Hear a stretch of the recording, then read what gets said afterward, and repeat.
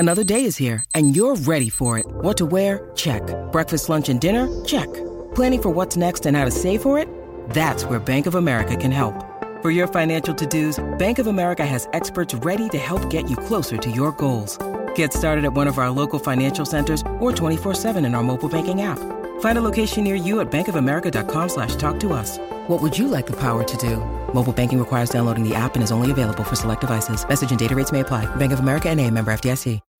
When you need mealtime inspiration, it's worth shopping Kroger, where you'll find over 30,000 mouth-watering choices that excite your inner foodie. And no matter what tasty choice you make, you'll enjoy our everyday low prices, plus extra ways to save, like digital coupons worth over $600 each week. You can also save up to $1 off per gallon at the pump with fuel points. More savings and more inspiring flavors make shopping Kroger worth it every time. Kroger, fresh for everyone. Fuel restrictions apply. This podcast episode is brought to you by Coors Light. These days, everything is go, go, go. It's nonstop hustle all the time. Work, friends, family, expect you to be on 24/7. Well, sometimes you just need to reach for a Coors Light because it's made to chill. Coors Light is cold lagered, cold filtered, and cold packaged. It's as crisp and refreshing as the Colorado Rockies. It is literally made to chill. Coors Light is the one I choose when I need to unwind. So when you want to hit reset, reach for the beer that's made to chill. Get Coors Light in the new look delivered straight to your door with Drizzly or Instacart. Celebrate responsibly. Coors Brewing Company, Golden, Colorado.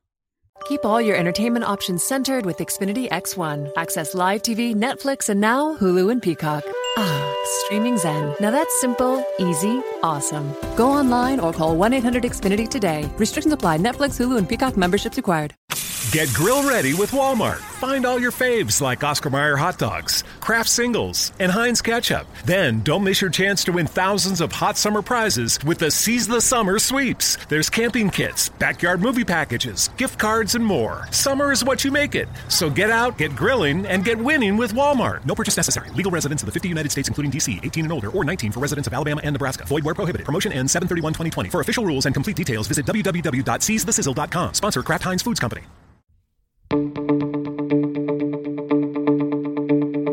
This is the Cubs-related podcast presented by CubsInsider.com. My name is Corey. I am joined, as always, by Brendan, and we are coming to you on the evening of Monday, February 17th. You guys hearing this on Tuesday, the 18th, and spring training is in almost full swing. We are less than a week out from the games starting, but pitchers, catchers, position players, everybody in the Cubs organization is in camp. We are getting wonderful photos from the beat writers, especially Jordan Bastian, who has a wonderful HD camera, which all of us on Twitter really appreciate. And things are happening. So we have a lot to talk about. Kris Bryant reported to Mesa. He reported to Chicago Cubs spring training because, Brendan, get this, he is a member of the Chicago Cubs. Yes. So we will talk about his arrival. He sat with the media and delivered a whale of a press conference. He was quite impressive in about, I think it was a little under 40 minutes of speaking to the Chicago media. We will talk about some of Javy Báez's comments from these past few days and the other goings on in spring training. But Brendan, I want to start simply by reading a quote from the aforementioned Kris Bryant. Today, we had everybody in camp. David Ross gave his big speech to the whole team, kind of really kicking off spring training now that everyone has arrived. And I'm reading this tweet from Patrick Mooney of The Athletic, and he said this: Kris Bryant's takeaway from David Ross's, aka manager David. We need, before I read the quote, Brendan, we need the beat writers to get, it's manager David.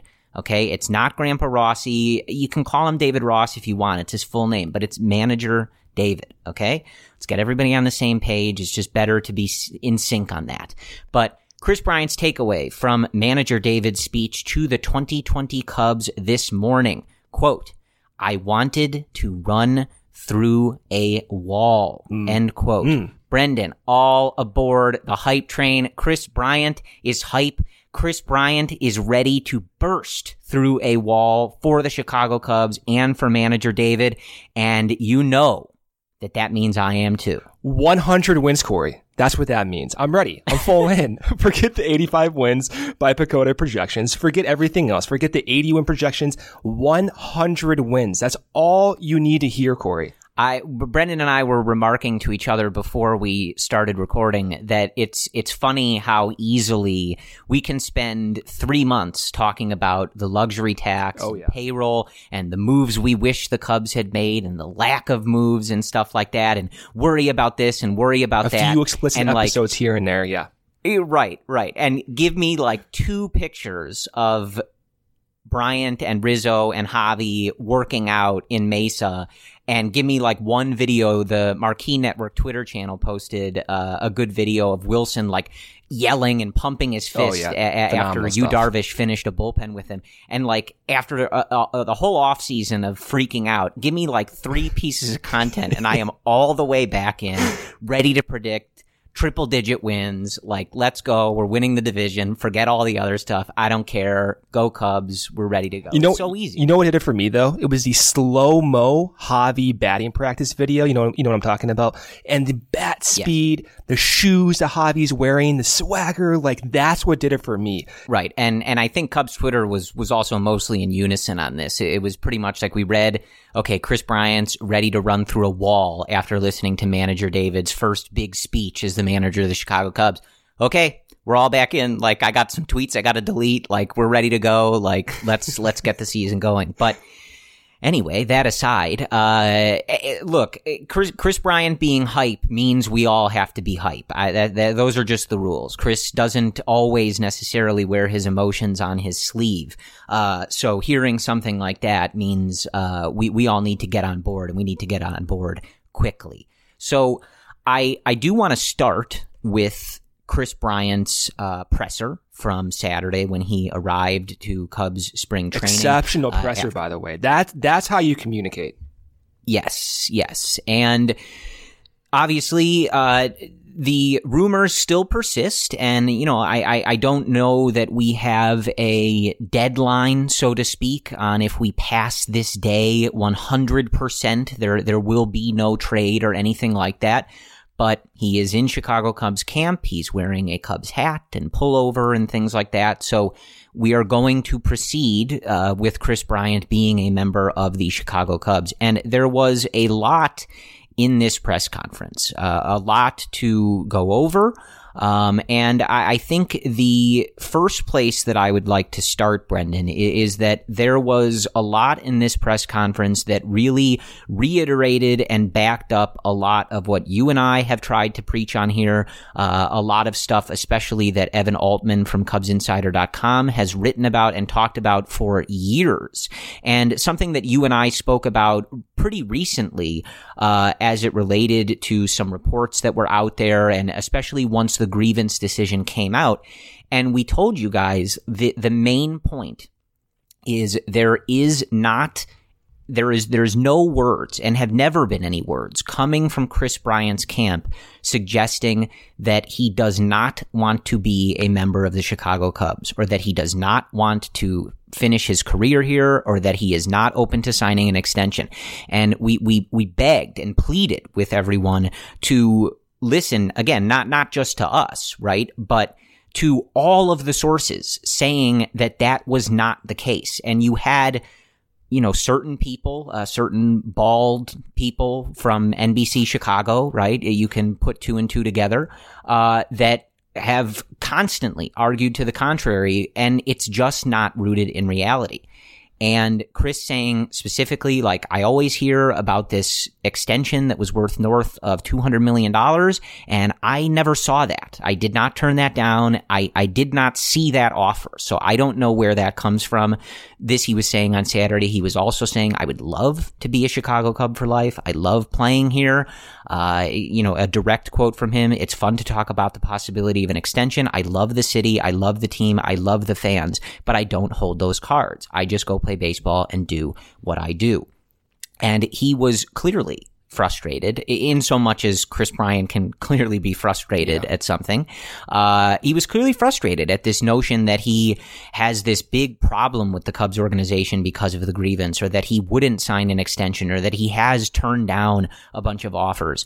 And again, like, you don't have to take it from us. There's a lot of sources out there that have said this same information.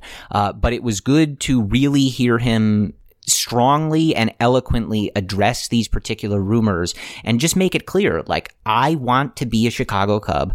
I am not turning down a bunch of extension offers, and I don't love the talk of me being traded. It was just good to hear him say these things, Brendan. And he didn't need to do that too. Like, two recent players for the Cubs with their contracts coming up were Jake Arrieta and, going a little bit further back, Jeff Samardzija. They didn't handle this the same way KB handled this, where the focus was on trying to clear the air, to communicate that you wanted, and by you mean Kris Bryant, that he wanted to stay and wants to stay with the Cubs. He did not have to do that. He could have very easily said he likes his time in Chicago, he'll let things play out, and he kind of did, but he made a point of emphasis to communicate for the fans too, he loves being here, that he wants to stay.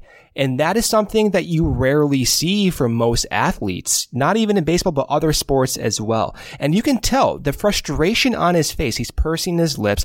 It is eating him up. And when we talk to guys in his camp, or you hear reports from those directed with him, this is all a bunch of garbage. The whole notion that he wants to go elsewhere because of this grievance. We've said that for so long now.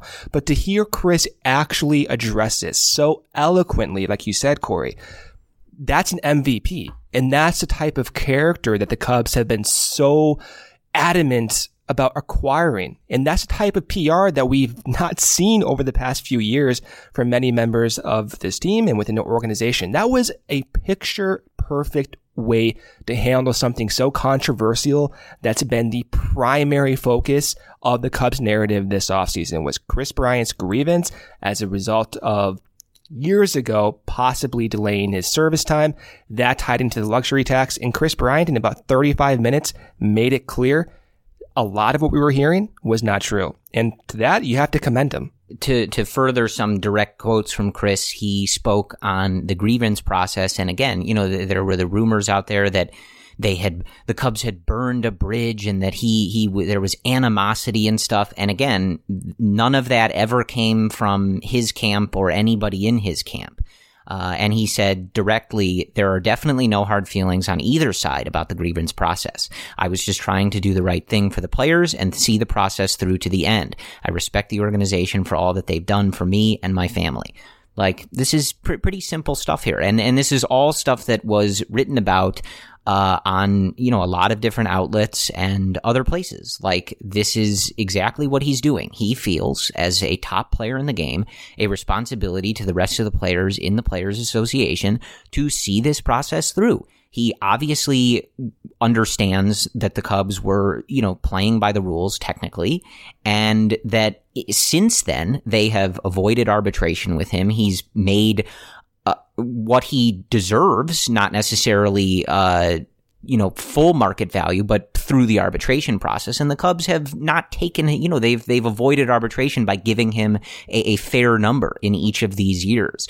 So these notions that there's this big problem between them just was never really something that was rooted in any fact, unless, and Kris called this out directly, like, unless you are believing the people who are just spilling rumors and clickbait nonsense onto social media. And, he called that out directly. He talked about how he deleted Twitter, called it, I think, directly the worst thing in the world, which, he's not wrong. I spend all day on Twitter, but, he's not wrong about that. And again, it was just good to hear Kris say a lot of these things and be so strong in them. And I think that it's been hard for a lot of us to deal with these rumors. I think I definitely speak for Brendan and I, and certainly I think a lot of you, where it's not easy to go through an off season where every day you're worried about whether or not the best player on your team and one of the best players in your organization's history is going to be traded. And to have him back in camp, doing this press conference in his Cubs hat and talking about how much he does love the team and the city and the fans and want to be a part of this and continue trying to win a World Series with this group, it just was very necessary and something that I think we've all been waiting for. And, even as those guys started to trickle into camp last week, it's exciting to see them. I was happy about it. But the entire time I was just like, I need KB in Mesa, in Cubs blue, like I need air to breathe. I just need to see it again, like to put my mind at ease. And he cut his hair a little bit, so he's sporting a shorter haircut. That's also not the only thing he's sporting differently, though. He's changed a few things mechanically. Specifically, he's more upright in his batting stance. We've heard from those who are working with him. This is a conscious change that he wants to make. So that's something to monitor in the next few weeks. How does that look in game action, and will that actually translate to maybe fewer strikeouts on high fastballs? I'm excited to introduce our newest sponsor, Clear. I'm not the greatest at getting to places early, especially when traveling and getting to the airport early enough to avoid that, I miss my flight type of anxiety. Clear helps you get through security faster in 65 plus airports and stadiums across the country, with more being added every day. Start getting through security in just a tap. Clear replaces the need for physical ID cards, using your eyes and fingertips to get you through security because you're the best ID out there. I travel pretty often, and Clear has made the process of getting through security so much easier, especially for those early morning flights. You get to the airport around 5:30, 6. The last thing I want to do is rush and wait in line for 30 to 45 minutes. Instead, I go up, I meet two Clear associates, I tap my thumb, get into the gate without any stress whatsoever. Clear is the absolute best way to get through airport security. It works great with pre-check too. Right now, listeners of our show get their first 2 months of Clear for free. Go to clearme.com/Cubs-related and use code Cubs-related. That's CLEARME.com/Cubs-related. Use code Cubs-related for your free 2 months of Clear. Yeah, it was good to see him working, and as always, that's another one that's kind of weird. It's one of those weird knocks against him, similar to like that he can't hit in the clutch, right? Like that he doesn't make adjustments, and I've seen that at times, and not like in big circles, but like when at Cubs tweets something or something, like you'll just see some of those responses about like how Kris doesn't make adjustments, and every time I read it, I'm like, of all the people to say that about, you should probably pick somebody that didn't drop his strikeout rate by 15% over the course of his first 2 years in the league, like an historical improvement, yeah. Yeah, all Kris does is make adjustments. So I don't know where that comes from. But there's always weird narratives about Kris Bryant, like that he never hits to the opposite field, which isn't true, even though he's a predominant pull hitter, but he does hit to the opposite field. He does make adjustments all the time. Some of his, like I just said, some of his adjustments are some of the most impressive that you'll see. And he's back at it again. And, as we've seen, that high stuff has given him some trouble. So it will be interesting to see if he's able to make that adjustment and what the results are coming from that. But man, Brendan, how beautiful the sound of a baseball coming off of Kris Bryant's bat is just so beautiful. And it's really, really great to have that again. Bryant also said during this that he is fine. He said he feels fine. He feels good. The shoulder, the knee, everything should be good to go. He also spoke a bit. We won't get too deep in the weeds on this, I don't think. But he did speak on the Houston Astros saga that's going on, and interesting, he was pretty strong in this, Brendan, and this was a different press conference than I think we've ever seen from Kris. And this was like, who is this guy? Like getting pretty saucy with this Astros thing, and I don't blame him. He joins a chorus of other guys that we don't often hear such strong words from. I know Mike Trout talked about it too, and a lot of the players players seem very pissed. Like I said, I don't think we need to devote too much time to the Houston Astros. As last I checked, this is not the Astros-related podcast. If it was, there would be an asterisk in the name. But it's just interesting to hear someone like Bryant, who's pretty mild-mannered and no temper or things like that, be pretty PO'd sounding when talking about this. And, he said directly, it's really a disgrace. Yeah. He says they were pretty obviously cheating, and it damages the integrity of the game. Pretty fascinating to hear from someone like Kris Bryant, and I think speaks to the larger sentiment of a lot of the players who are not members of the Houston Astros. Yeah, we're fortunate to have Kris Bryant and Yu Darvish as well. Yu was talking about the same topic, specifically on Twitter. Yu is killing it once again. There was a picture that someone tweeted of the Astros holding up the World Series trophy. Yu responds with saying that's a beautiful trash can or something of that nature, which is phenomenal stuff. But it just reminded me, the last few days reminded me that the Cubs are in a good spot with two guys, with Yu Darvish, Kris Bryant, both of whom are the most talented or among the most talented at their respected positions. And they're good guys too. Very good guys. They've faced adversity in the past 2 years. Yu Darvish has handled that admirably. Kris Bryant, facing adversity right now, some injuries, is handling it admirably. And I'm looking forward to Kris Bryant destroying it this year. A healthy KB, a healthy Yu Darvish on the same team. That is what will get the Cubs to over 90 wins. And you see some of the projections, even with Pacoda and 85 wins, if you can slot in a healthy Kris Bryant and a healthy Yu Darvish, that win total goes up. And I don't think it's out of the realm of possibility to even expect a 20% better Kris Bryant for next year. He put up a WRC plus in the 130s last year with half the year dealing with that knee injury, Corey. Imagine what will happen when he's healthy, full on for a full entire year. So I'm pumped up. And Kris ended his press conference with a little more sass. He was clearly, feeling a little sarcastic and stuff. And he walked out, said thank you to the Chicago media, and said, "I hope you guys get a lot of retweets." And they did. So he's not a big fan of Twitter and kind of what it turns a lot of this into. He also, I would be remiss if I didn't mention, he talked about how important having a son on the way was to his perspective on everything, and certainly in kind of a tougher off season than he's experienced thus far. And it's just a reminder that we are going to be blessed with baby Bryant content at some point in the next couple months. So that is definitely something to mark on your calendar. You think we talk about Kevin Rizzo a lot. Oh, you just wait. Okay. But anyway, moving on. I do want to talk about Javy Báez's comments. He spoke about player preparedness and the vibe and processes going on with this team over the last couple years. It certainly relates to Joe Maddon, and it certainly relates to David Ross, manager David, who is now obviously at the helm. And I think that it's a good conversation to have, and one that we have on and off talked about for a very long time.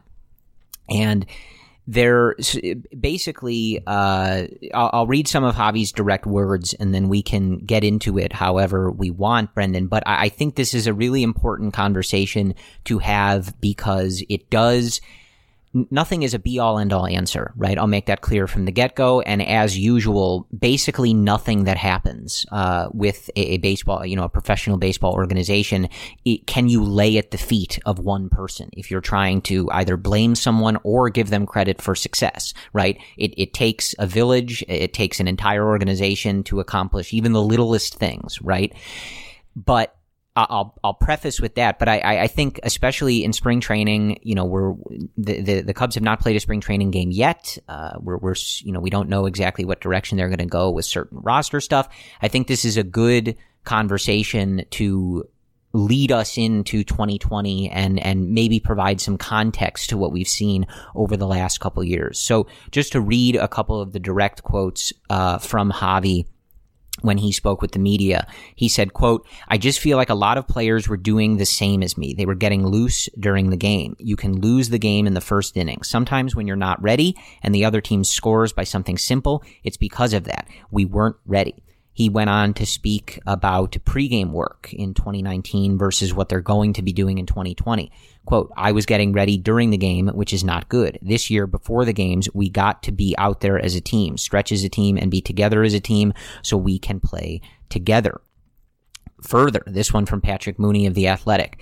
"Remember when the Cubs used to call batting practice eyewash? Javy Báez admits that he did too much of his pregame routine indoors on his own, an issue that David Ross is supposed to fix. I felt like I was getting loose during the first 4 innings," going back to when he, what he was saying before. Continuing, there was a lot from Báez, and I want to read the direct quotes so that you're hearing it from him and not me paraphrasing.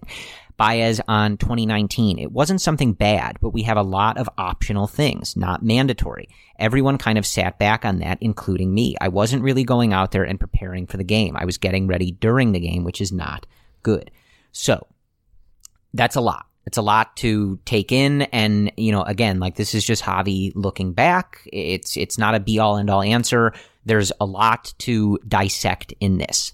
But what I want to point out first is do not read any of those quotes as Javy or any of the other players being lazy, being careless, not putting in the effort or anything like that, because I don't at all think that's the case, and I don't think that that is what was happening.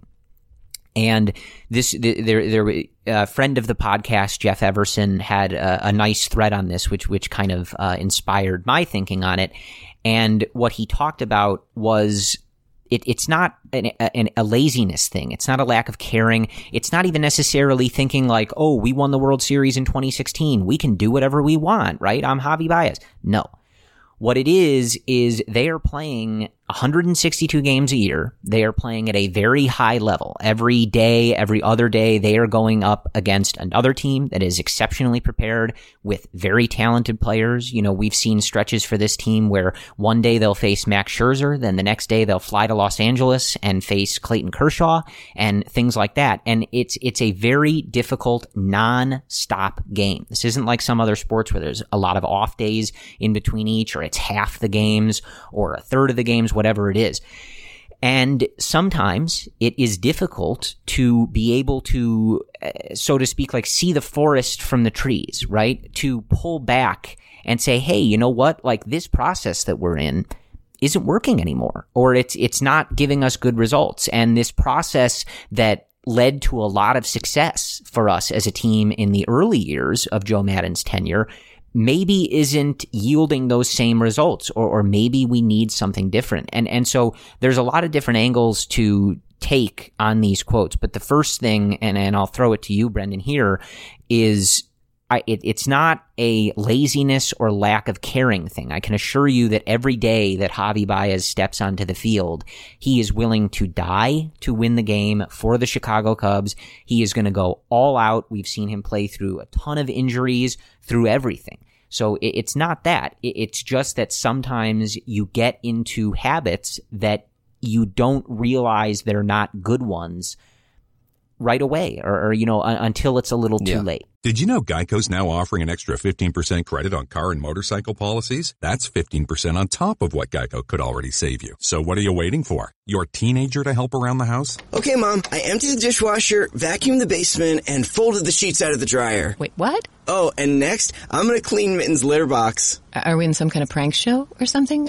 That's a camera, isn't it? There's never been a better time to switch to Geico. Save an extra 15% when you switch by October 7th. Limitations apply. Visit geico.com for details. I've been riding a motorcycle for 52 years. I started having back pain that turned into a knee pain. I couldn't even sit on the motorcycle. I was like, oh man, am I going to have to give up riding bikes? Kaiser Permanente, they decided I needed a hip replacement. So I was going to do it through outpatient surgery.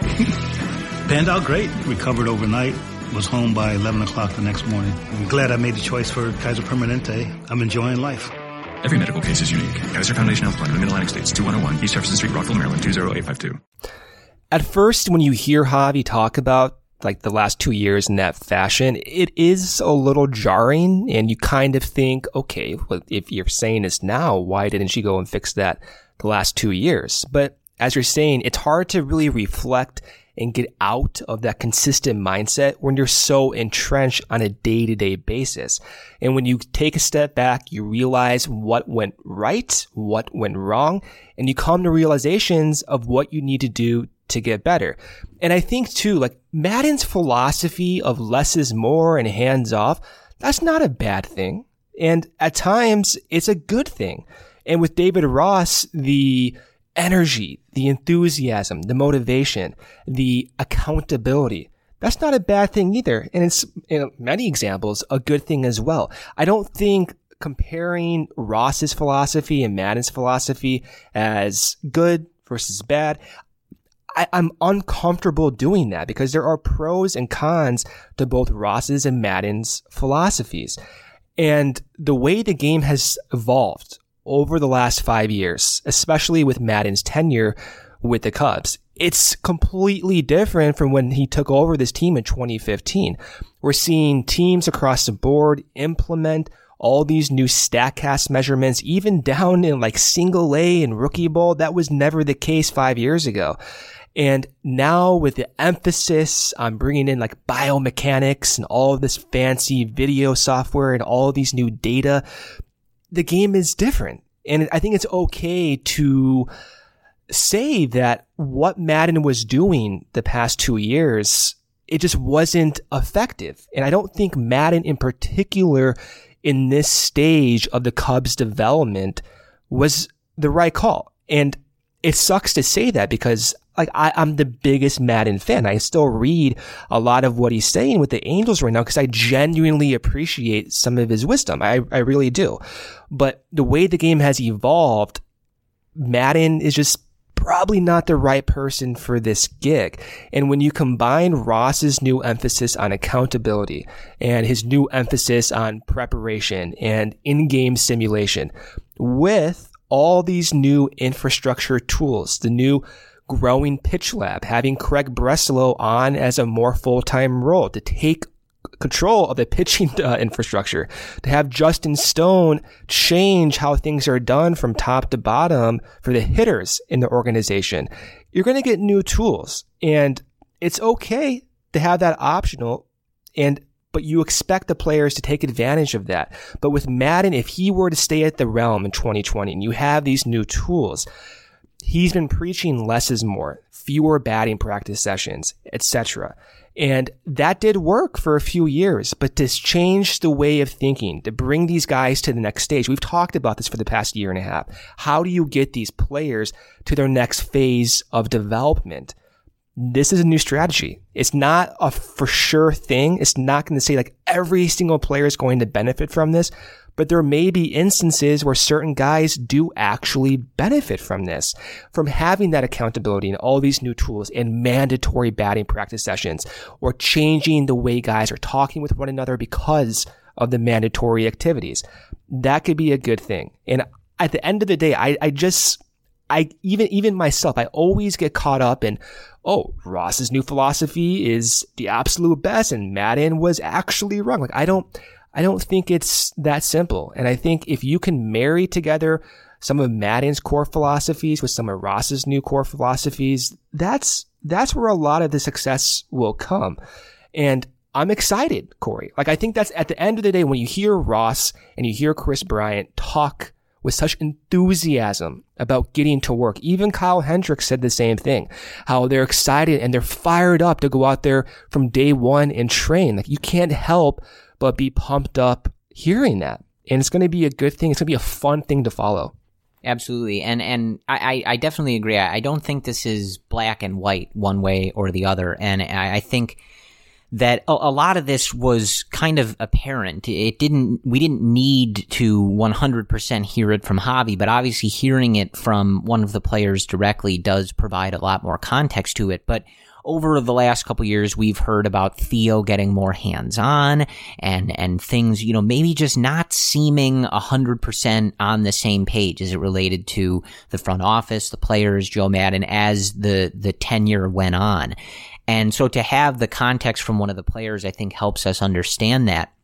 And coming from Javy, I think, is the perfect person to hear it from, right? Because we always talk about how perfect Joe was for the 2015 and 2016 teams especially. And it's not made up. There was a lot of that success that was because of some of Joe's more hands-off and like let the guys be their guys. And Javy is perhaps the best example of that. How many times have we read on this podcast quotes from Joe Maddon where he says almost verbatim, I am not going to coach the excitement out of Javy Báez, right? Something to that effect. He must have said it 100 times when he was the manager of the Chicago Cubs.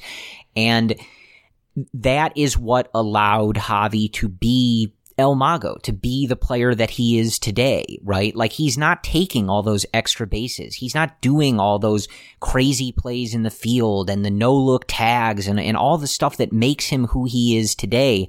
If he has a manager who's benching him every time he gets thrown out on the bases, trying to steal an extra one. Yeah. Or someone who's not loving when he steals home, right? And he's taking these crazy risks. And that is what Joe Maddon allowed him to do. But the issue becomes, right, and I think we saw this, letting Javy be Javy allowed him to reach his potential and become this player. But the game doesn't stop. Development doesn't stop. Adjustments don't stop. Getting ready for the next season, the next day, doesn't stop. And like we talked about, I think toward the end of the tenure for Joe Maddon, I don't think either Brendan or I had a screw Joe Maddon, he's terrible, he's wrong, he's bad. Like you said, Brendan, it's not that his philosophy was necessarily wrong or bad. It's all about timing. And the team you have in place at that moment and what that team needs. And it just, I don't think anymore is what Joe Maddon does. And I think it's really that simple. And we talked a lot about how maybe just a change and a different voice and a different philosophy, a different paradigm, if you will, might really help this team. And I think that these comments too, where Javy's saying, sometimes they didn't feel ready and, sometimes they, were maybe taking advantage of some of the lax policies too much or, just not being as dialed in as they wanted to be. Like, again, it's not a be all end all answer. And again, to reiterate, just because it was Joe's philosophy doesn't mean that the players don't bear responsibility. The front office doesn't bear responsibility for not noticing it or changing it, whatever, right?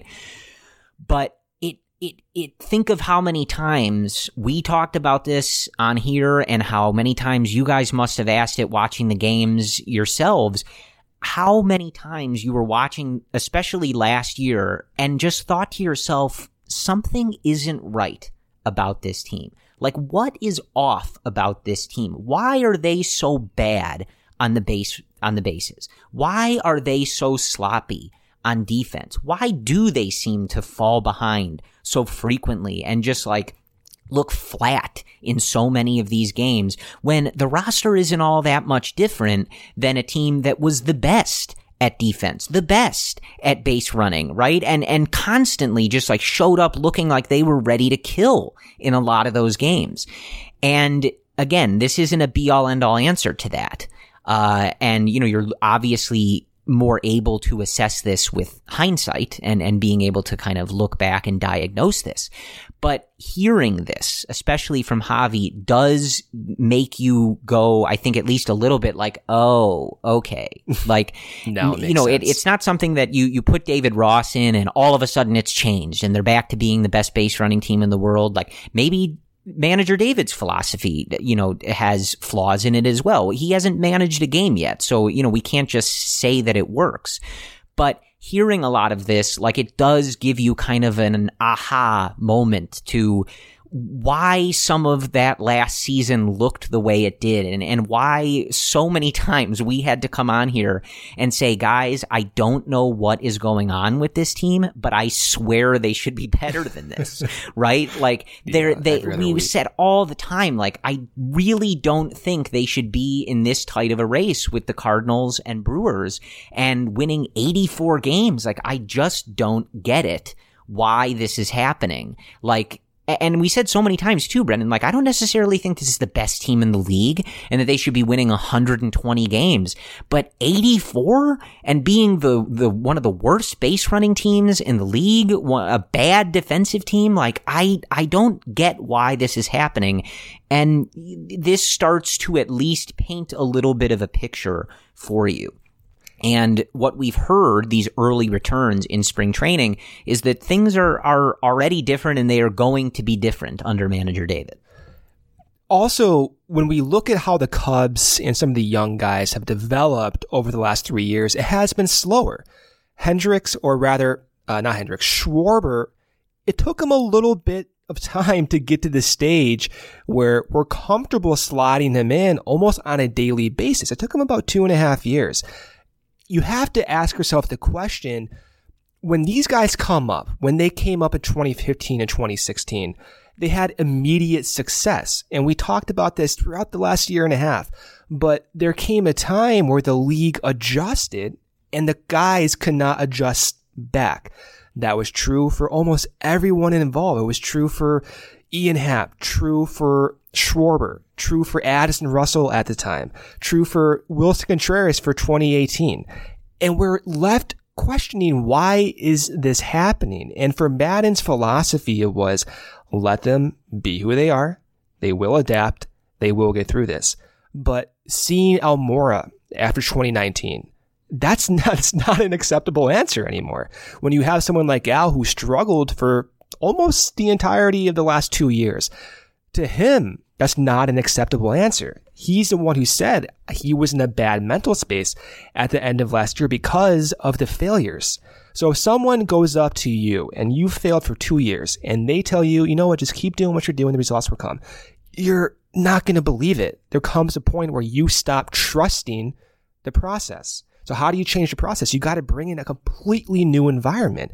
And that's what Ross represents. It's a new environment coupled with two new infrastructures on the hitting side and the pitching side. And we keep stressing this, but that's, in theory, that should translate to more results, or at least change the way guys go about the process. That could lead to more results. What has happened in the past 2 years has not been working. And as Hendricks said, at the time when Joe came in, and this is what he said, quote, when Joe came in, that was 100% what was needed at the time. Obviously, it had been going a certain way.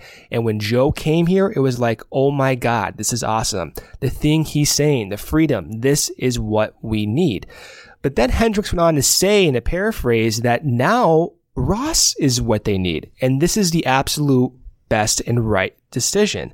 So I think that's what it comes down to, is you have like a 2-year window, which was 2018 and 2019, where Maddon's processes, they may have had benefits for certain guys, but it's hard to look at certain players and persistently saying the same things. Like that's not going to be effective for so many people. They're going to stop believing and trusting that type of process, especially when your manager says that the process is fearless, but for 2 years it hasn't been fearless. You got to change things up. And I think for the Angels, like Maddon could be a very good voice in that clubhouse, a change that was needed for them. Likewise, the Cubs needed this change. They needed a way to get their guys to the next phase rapidly. The development stalled for 2 years. That was unacceptable. They got to get these guys back on track to optimize, to get a lot of the young guys to their ceiling. And I think this will do it. Especially too, we talked and a lot of people talked about how, especially in 2019, the team just felt like they didn't have that edge. They just didn't have that killer instinct. And I know that like Jed Hoyer has said things to that effect pretty specifically a lot. And you see, even in these they've barely been there a week in spring training, but you can already see some of the things that manager David has implemented that are kind of designed to curb this. One thing we've seen is he has some of the more veteran players paired up with some of the younger players. We've seen Jose Quintana kind of paired up with Adbert Alzolay and other examples of that, where guys are kind of, mentoring, or at least just kind of like imparting that wisdom, so to speak, on some of the younger guys that haven't necessarily been around as much. They're already taking live BP with umpires, like in the first week, which is just not something that we've seen them do all the time, especially this early. Like, they have showed up to this camp ready to go and putting that emphasis on competing at the highest level, not necessarily like easing into things, but like showing up and being like, look, we need to be on it from day one, focusing on everything and going as hard as we can to get the most out of this group and find that killer instinct and have it from day one, even before we're playing a spring training game. And there was a good quote from the Orange County Register that came out that I think sums up basically the difference here. And again, I'll say it again, it doesn't mean that this is bad. This may be a very good philosophy for the Angels, who are in a completely different space and time as an organization than the Cubs are. But the tweet read this: Joe Maddon says in spring training he leaves all the pitching decisions to Mickey Callaway and all the lineups to bench coach Mike Gallego. What's left for Maddon? Maddon said, quote, intellectualizing the day and riding my bike. Again, not bad. And in 2015, 2016, the Cubs so desperately needed a manager that was not going to put too much pressure on a roster that was extremely young and dealing with the burden of a very long World Series drought, and just let their talent shine through. And that is exactly what he did. But when we look at where this offseason has taken us, the 2019 team finishing in third place, missing the playoffs, coming off a disappointing end to the 2018 season, does that quote sound like what the Chicago Cubs need right now? And the answer is no. Right. I think the answer is very clearly no. It doesn't mean it's bad. It doesn't mean Joe Maddon is bad. Of course it doesn't. But that is just not the space that this team needs to be in. The space that they need to be in feels a lot closer to, hey, Javy, you're going up against Tyler Chatwood in live BP today, or you're going up against Adbert Alzolay in live BP today. There's going to be an umpire. Let's get after it. That's what I think they need. And again, manager David has not managed a single game. They haven't played a spring training game. They certainly haven't played any real games. So I don't want anyone to think that we are just assuming that, boom, we found the solution, like perfect. Put manager David in the Hall of Fame as a player and a manager, right? Like, no. But I think it's easy to see why change was needed. And I think even in these first few days of spring training, it really does feel, from an outside perspective, and certainly hearing all of the quotes from the players, that this is what they needed. This is the structure that they needed, and that emphasis is being put very heavy on coming to work every day with the edge to win and to compete and to be prepared. And it feels like what this team needed. And, again, like if they are better prepared and they're, a bit better on the bases, they're a bit cleaner on defense, how many wins does that translate to if you had manager David in the 2019 season? Like, does that team win 90 games? Do they win 85 games instead of 84? I don't know, right? Like, it's hard to calculate these things and figure those things out. But what you're trying to curb, I believe, is that feeling of, why is this team not playing to their potential? And why is a team whose, Pythag record and whose just like general talent feels better than 84? And you and I, Brendan, talk all the time about cleaning up on the margins, right? If you're not going to go out and get Garrett Cole to just make the roster infinitely better, and Anthony Rendon and guys like this, or Bryce Harper or Machado the offseason before, you have to clean up these margins. And they didn't do a lot of that roster-wise this offseason either, but this is one of those areas where you hope that these changes and these paradigm shifts can help you on those margins and improve those things. And, you go back and replay last season. If the base running is a little cleaner in a few of those games, if the defense is not as sloppy in a few of those games, right?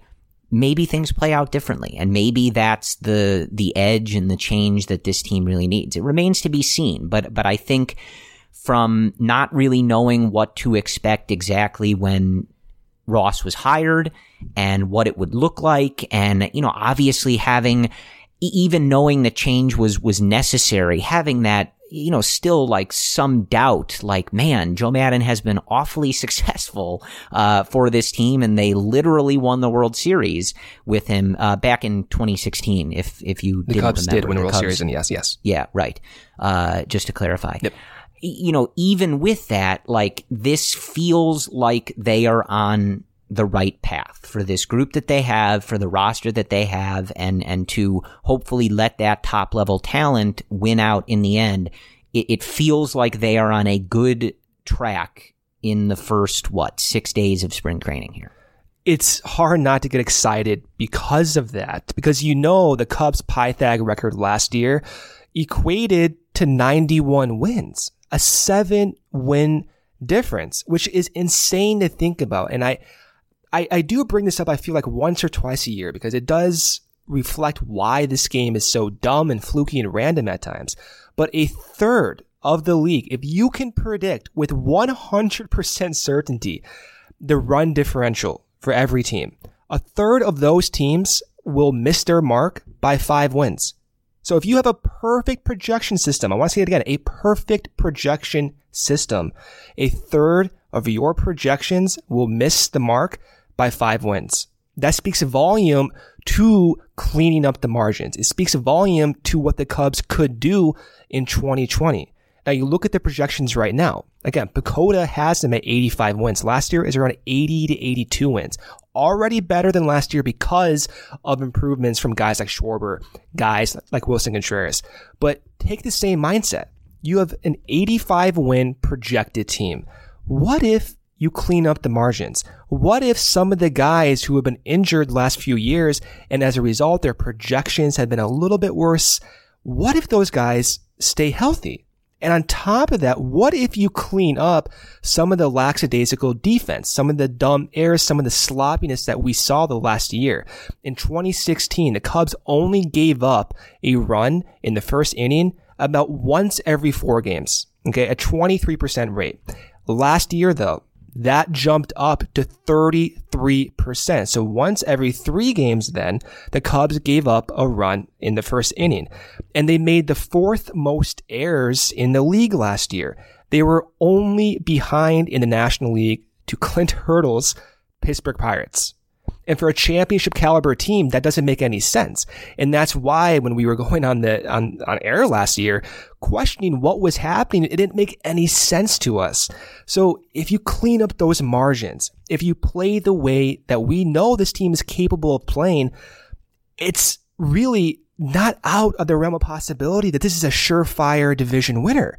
And I know they made no moves. I know that's frustrating, but it doesn't exclude the fact that you have Kris Bryant, you have Javy Báez, you have Wilson Contreras, you have perhaps a better Ian Happ, perhaps you have a consistent Kyle Schwarber, you have Yu Darvish healthy for a full year, you have John Lester making, you can go down this rabbit hole of how the Cubs could be better. But for me, that's not crazy to think about, because again, if you can go out there and play the way that you're expected to play, then you're not going to miss your mark by 7 wins as you did last year.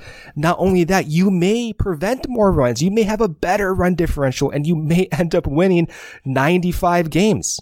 Okay? It's not that crazy. The Washington Nationals last year, they were a below 500 team for the first several weeks of the season. Dave Martinez's job was in danger. Their projections for the year weren't even that great. They won the World Series against a cheating loser Houston Astros ball club. Why? They had a lockdown bullpen, good defense, athletic, lots of contact, all the traits the Cubs are trying to acquire for this year. And I don't think it's crazy to think that they can do this. I'm excited to see them do this. And I think right now, Ross, he's implementing strategies from day one to get them to that next stage, Corey. This offseason didn't play out how we'd like, but this is the group that they have. This is where we are, and I think it's okay to take an honest assessment of that. Like, I don't think, I'm not expecting this team to go pole to pole and be the best team in the league or guarantee them to win the division, but with what they have and with the situation with the payroll and whatever that is as it is, I like the direction that things are going. I think that the changes look good. I think the players seem to be buying into those changes, which is always important. And I'm excited to see what some of the top guys on this team are able to do, and if they're able to kind of carry this team, and if any of these role players and some of these other guys can step up and make things interesting. And that brings us to, we did have a little bit of news since we last spoke, and that was Jason Kipnis signing a minor league deal, invite to spring training. So he is in the fold. An interesting option, again, like we'll see how he performs. I think there's a lot of discussion about that second base position and how things are going to shake out for that. And certainly an interesting name to bring in, a veteran. He talked today on Monday about wanting to be around and work with Nico Horner and, kind of share his experiences and being a veteran and talk with him about playing second base and things like that. So that's always a good thing and something I mentioned before. But, I think getting some of these young guys with some of those older guys, I think we can imagine how important Ben Zobrist was to a lot of these young guys coming up. And I think having those guys around who have been around the game and experienced the highs and the lows like Jason Kipnis has, I think is always important. And Brendan, this is crazy. I was just looking at his Wikipedia page. Did you know he was from Northbrook, Illinois? Had no idea, Corey. No idea. No idea. They must not have mentioned that during the 2016 World Series, which is actually another wild tidbit. If you watch the GIF on like MLB.com or wherever, when Ben Zobrist hits the go-ahead double in the 10th inning of Game 7 of the World Series that the Cubs go on to win when he gets to second base and jumps in the air and is celebrating and looking over at Rizzo, behind him in the frame is actually Jason Kipnis. Can you believe that? And I'm thinking, man, like apparently he grew up a Cubs fan. That must have been really weird for him. And it's just so surprising to me that Joe Buck didn't bring up that angle at all in the 2016 World Series. Yeah, I was shocked too. But seriously, like Kipnis, it is cool to see him react to being a Cub. And he was talking about even just the jersey, where he was saying he can't stop smiling because he has a Cubs jersey on. So we can make fun of Kipnis, and, we always joke about the Cubs winning the World Series, which again happened in 2016. This century, unlike other teams, especially in Los Angeles, who have not won this century, we always joke about that, but it is cool. And for the Cubs, they need a second baseman, man, like badly. They need that depth. So I'll be rooting for Kipnis hard. And I hope that some of the changes that the Cubs are making to their team will actually benefit Jason Kipnis. And hopefully, someone like Daniel Descalso can benefit as well. David Bodie can take the next step, and you have 3 formidable options at second base. That's my dream. Yeah, it'll be interesting. And just for clarity, because you never know with these things, Joe Buck said that Jason Kipnis was from Northbrook probably 1 billion times in those 7 games. So I was definitely being sarcastic. Please don't tweet at me that I missed that. He said that Jason Kipnis was from Northbrook and grew up a Cubs fan. It had to be every time he stepped to the plate. At least. So, and then some. Yes, I'm very well aware of that. But it's always a good reminder and something to clarify that no matter what, Jason Kipnis was a member of the 2016 Cleveland Indians, who lose the World Series in 7 games to the Cubs. To the Chicago Cubs, that he is now a member of. It's very important and something that you should always keep clarity on in your daily life and otherwise. So I think that's about the lay of the land here. I think by the time we speak next, the Cubs will be playing spring training games, so we will have some performances to dig into and things like that. As always, we will get back on with you here if something major happens that we absolutely need to clarify. But I do also want to, say again, like, as we head into these games, remember, like, it's just spring training. We've seen guys have crazy performances that don't pan out that way in the regular season. We've seen guys have bad performances in spring training that show up and play just, at the high level that they always do once the season actually gets going. So, try to take things in stride and remember that throughout this process, things can change. Someone like Tyler Chatwood, for example, may not go out there in his first start and unload exactly the plan and pitching strategy that he may be employing once he's on the mound in a regular season game. These guys are working on stuff. Sometimes pitchers are trying new pitches and trying to get them into the fold. Hitters are making adjustments all the time. So we take it day by day, and, we try not to necessarily read too much into any one thing, and just sort of take a big picture approach to it. But I think you guys know that by now, and we'll see how things play out. But I think it was a very interesting first week here, a noteworthy week, and it's always interesting to me how quickly, like, the narrative and the feeling around this team felt really bad at times during this offseason, and in a lot of ways justifiably so. But you get these guys in camp, you start hearing from them directly, rather than through the media or through just their social media or things like that. And you start to see some of these things coming together. And it's always fascinating how quickly that can kind of change your perspective on things. And, again, we'll see how this all plays out, but it's really good to hear the ball off the bat again, hear the snap of the leather when these guys are playing catch, and just see these guys in Chicago Cubs uniforms again. Over the weekend, we saw, I think it was a team of Anthony Rizzo, Kris Bryant, Ian Happ, and John Lester, as Anthony put it in his Instagram caption so eloquently. I think he spelled it J-O-W-N, John Lesta with an H at the end, an A-H at the end. So that's canon now. I don't make the rules on that.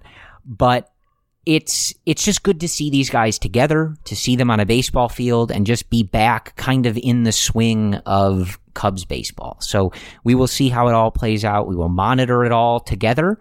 And, whether you're kind of like us and you're getting a little more excited, buying in a little bit more by the day, or you're still looking at this roster going, I don't see how they're going to improve on last year. Either way, we're all in this together. I think we all just want the Cubs to be good. And, we will talk with you guys next week. So as always, thank you for listening to the Cubs related podcasts. Thank you for leaving those 5-star reviews and comments on Apple Podcasts especially, but wherever you listen to your podcasts. We will talk to you next week, and as always, go Cubs.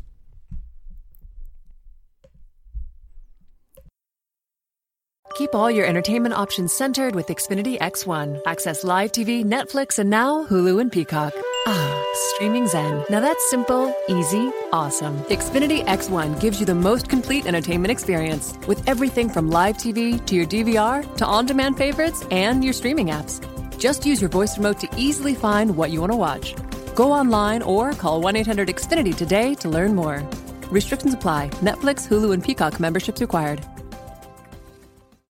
It just doesn't feel like summer without an ice-cold Coca-Cola in your hand. Stop by your local convenience store today and grab a 20-ounce bottle of Coca-Cola or Coca-Cola Zero Sugar. Or pick up even more delicious refreshment with a 20-ounce bottle of Diet Coke, Sprite, or Fanta. So no matter how you soak in that summer sun, at home or on the go, grab an ice-cold Coca-Cola today and enjoy. Keep your whole home running like clockwork, from the office to the game room with Xfinity Internet. You'll get the best in-home Wi-Fi experience with reliable speed and coverage. Now that's simple, easy, awesome. Go online or call 1-800-XFINITY today to learn more. Restrictions apply. It's your home speaking, and I need you to do me a couple of favors. First, could you get that blueberry that rolled under the fridge last week? It's throwing my feng shui off. Second thing, bundle your home and car insurance with Geico. It's easy, and we could save money. Lastly, I know you were thinking of painting the nursery back to off-white, but I'm actually feeling this baby blue. Didn't think it was my color, but I am pulling it off. Geico. For bundling made easy, go to geico.com today. For the ones who get going when the going gets tough, and the ones who know we're tougher together. For the Pathfinders breaking new ground, Grainger offers supplies and solutions for every industry, as well as fast access to experts and 24/7 customer support. Because we know you have people depending on you, so you can always depend on us. Call, click Grainger.com, or just stop by. Grainger, for the ones who get it done.